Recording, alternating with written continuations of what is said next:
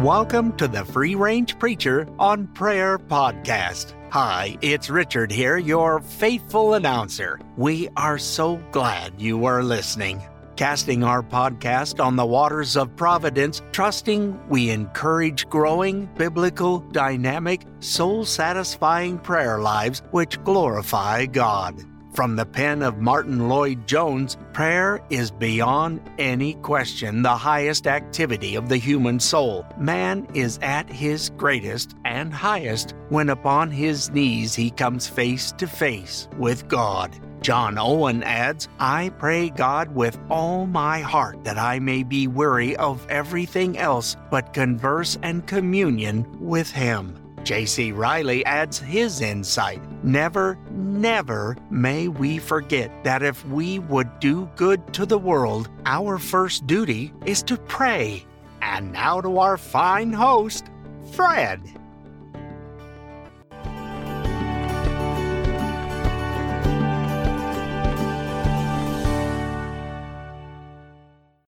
Welcome to the Free Range Preacher on Prayer podcast. My name is Fred, and I am the principal of the podcast.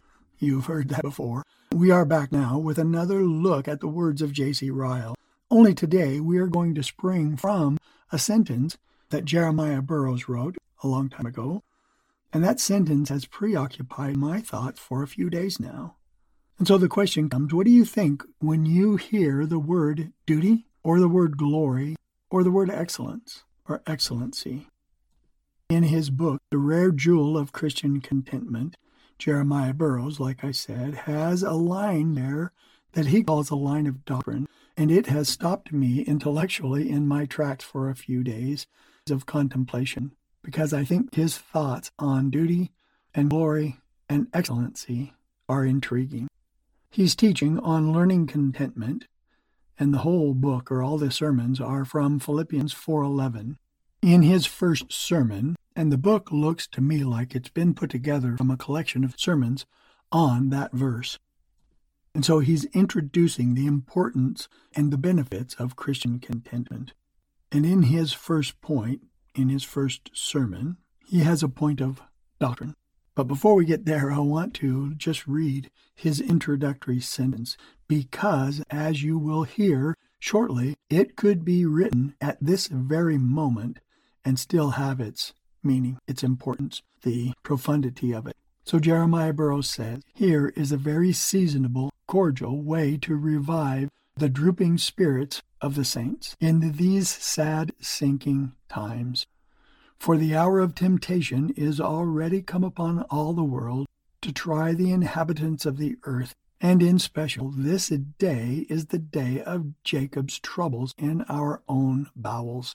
Obviously, that means happening right there when he said it, but as you can understand, it could be written today.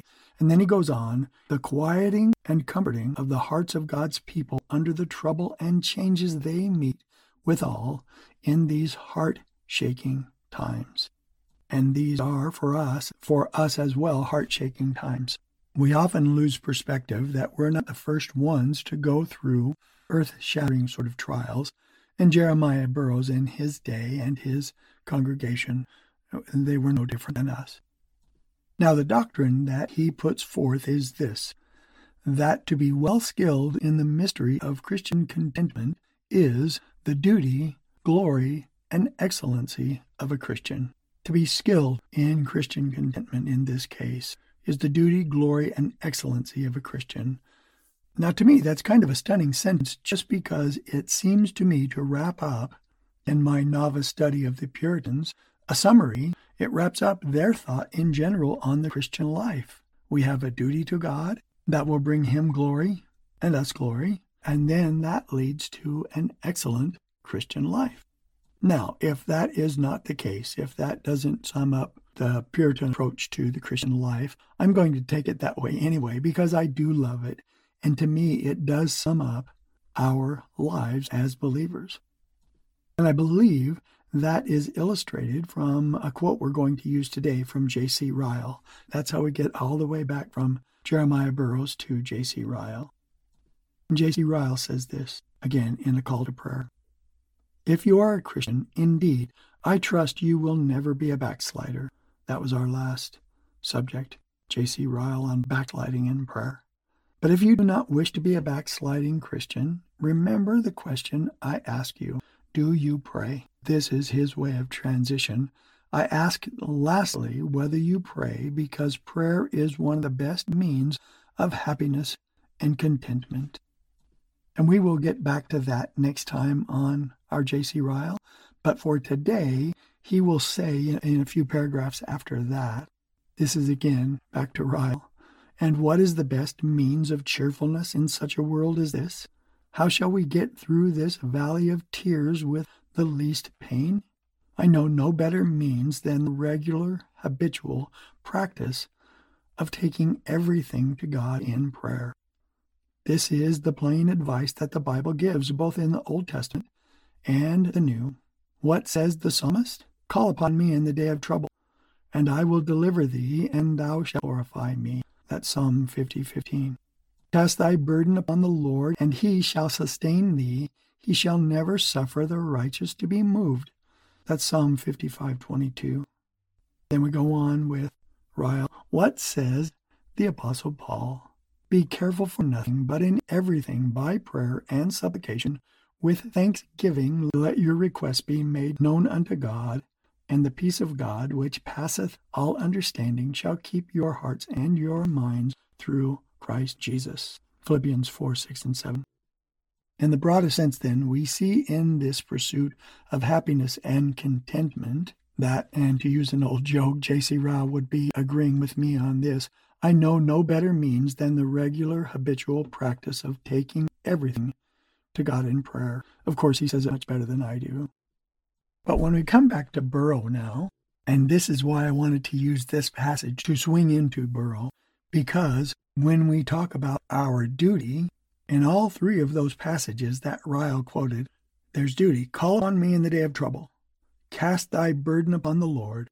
Be careful for nothing, but in everything, by prayer and supplication with thanksgiving, let your requests be made known to God. That's our duty. And then when we move from duty to glory, we see in the very first quote, Psalm 50:15 there, he says, call upon me in the day of trouble, and I will deliver thee, and thou shalt glorify me. So we glorify God when we obey, and when we come to him in daily prayer, that's our obedience. And when we cast our cares on him, that's obedience. That's the duty. And the result of the duty is his work on our behalf, which is his glory. And we will talk in future times, I'm sure, about this again and about God's glory. But for today, his glory, though, includes us as well. Not that we are glorified, but we reflect the glory of God. His glory is seen in our lives as we do our duty, as we do our obedience, as we desire, as we've talked about the last few episodes, that character of Christ our Savior. Remember Romans 8:28 and 29? And when that happens, we reflect naturally the glory of God. And that's not to mention, which we will talk about this later as well, but James says, draw near to God and he will draw near to you. And Peter says the same. We've covered those recently as well. So we have that glory in the nearness of God. And then that glory results in our reflecting what God wants us to be in this world. And again, it's reflective glory. When we seek first his kingdom, when we do our duty, he gets glorified.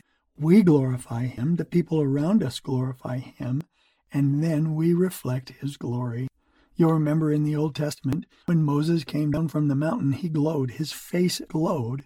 But that was not of himself. He was in the presence of God so openly that he absorbed, it sounds like to me, the glory of the Lord, and it shone on his face. And that glow dimmed over time, didn't it? Because it wasn't Moses' glory that people were looking at, but God's glory. And when we do our duty, the result is not only his glory, but the glory of our own lives. We reflect him. In Acts 14:13 with the disciples, the amazing things they did reflected Jesus, whom they had been with. The verse reads this way, now they observed the confidence of Peter and John and understood that they were uneducated and untrained men. End quote for a second, sort of like your host, huh? Back to the quote. They were marveling and began to recognize them as having been with Jesus.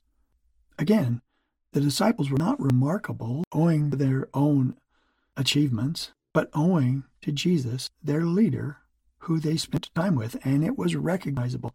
The difference, the confidence, the miracles in their case were reflective of the God they served, Jesus, their Savior and ours. And like I said, we'll look more on the glory part from our perspective and to the glory of God that he gets.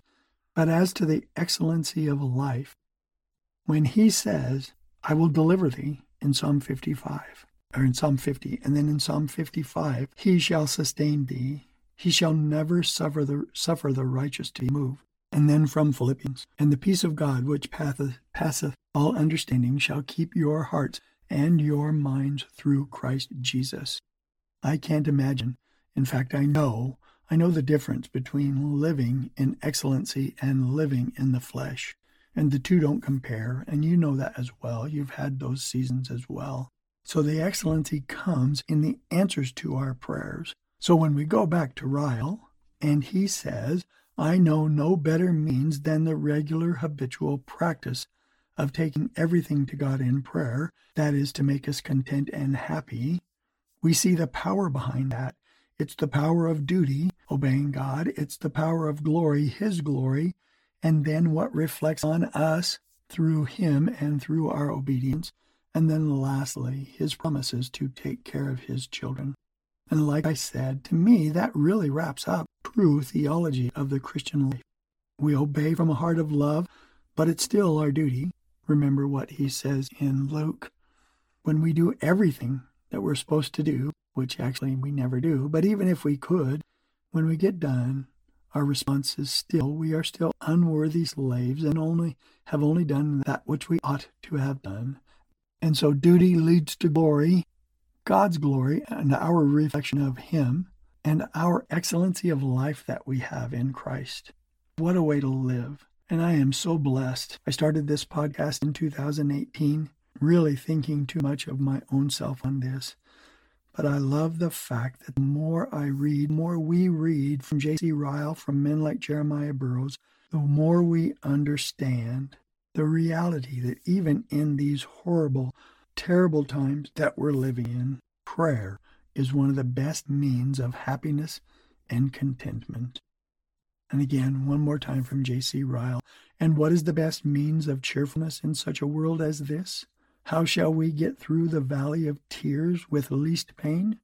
I know no better means than the regular habitual practice of taking everything to God in prayer. And I've been pretty repetitive in the end to wrap that up, but I have been because it's the glorious truth, and it's why this podcast exists.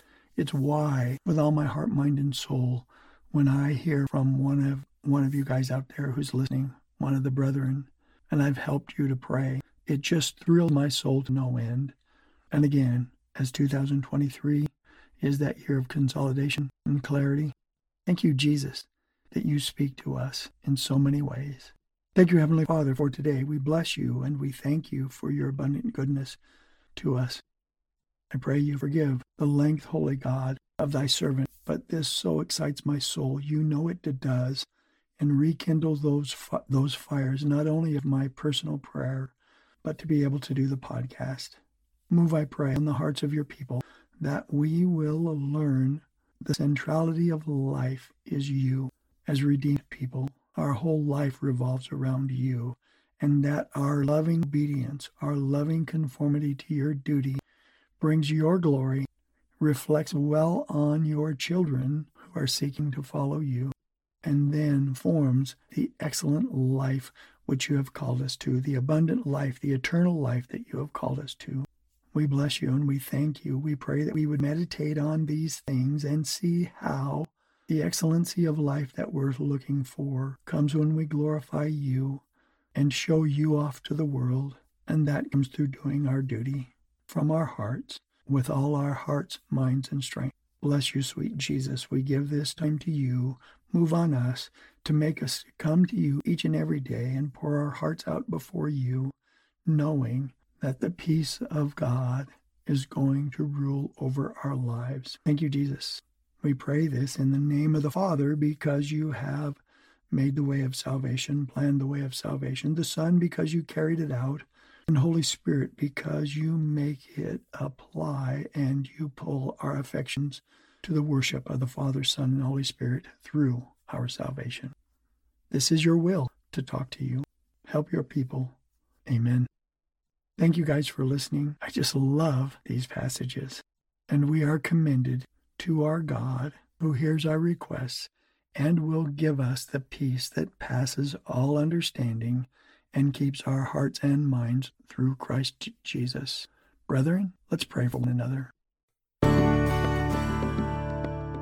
As always, thank you for listening. We look forward to hearing from you at www.frponprayer.com or freerangeprayer@gmail.com. And for all your voiceover needs, go to richarddurrington.com or durringtonr@gmail.com. Keep your dial here for our next episode. And if you have a dial, you just might need an upgrade. For Fred and I, have yourself a prayerfully fun-filled day.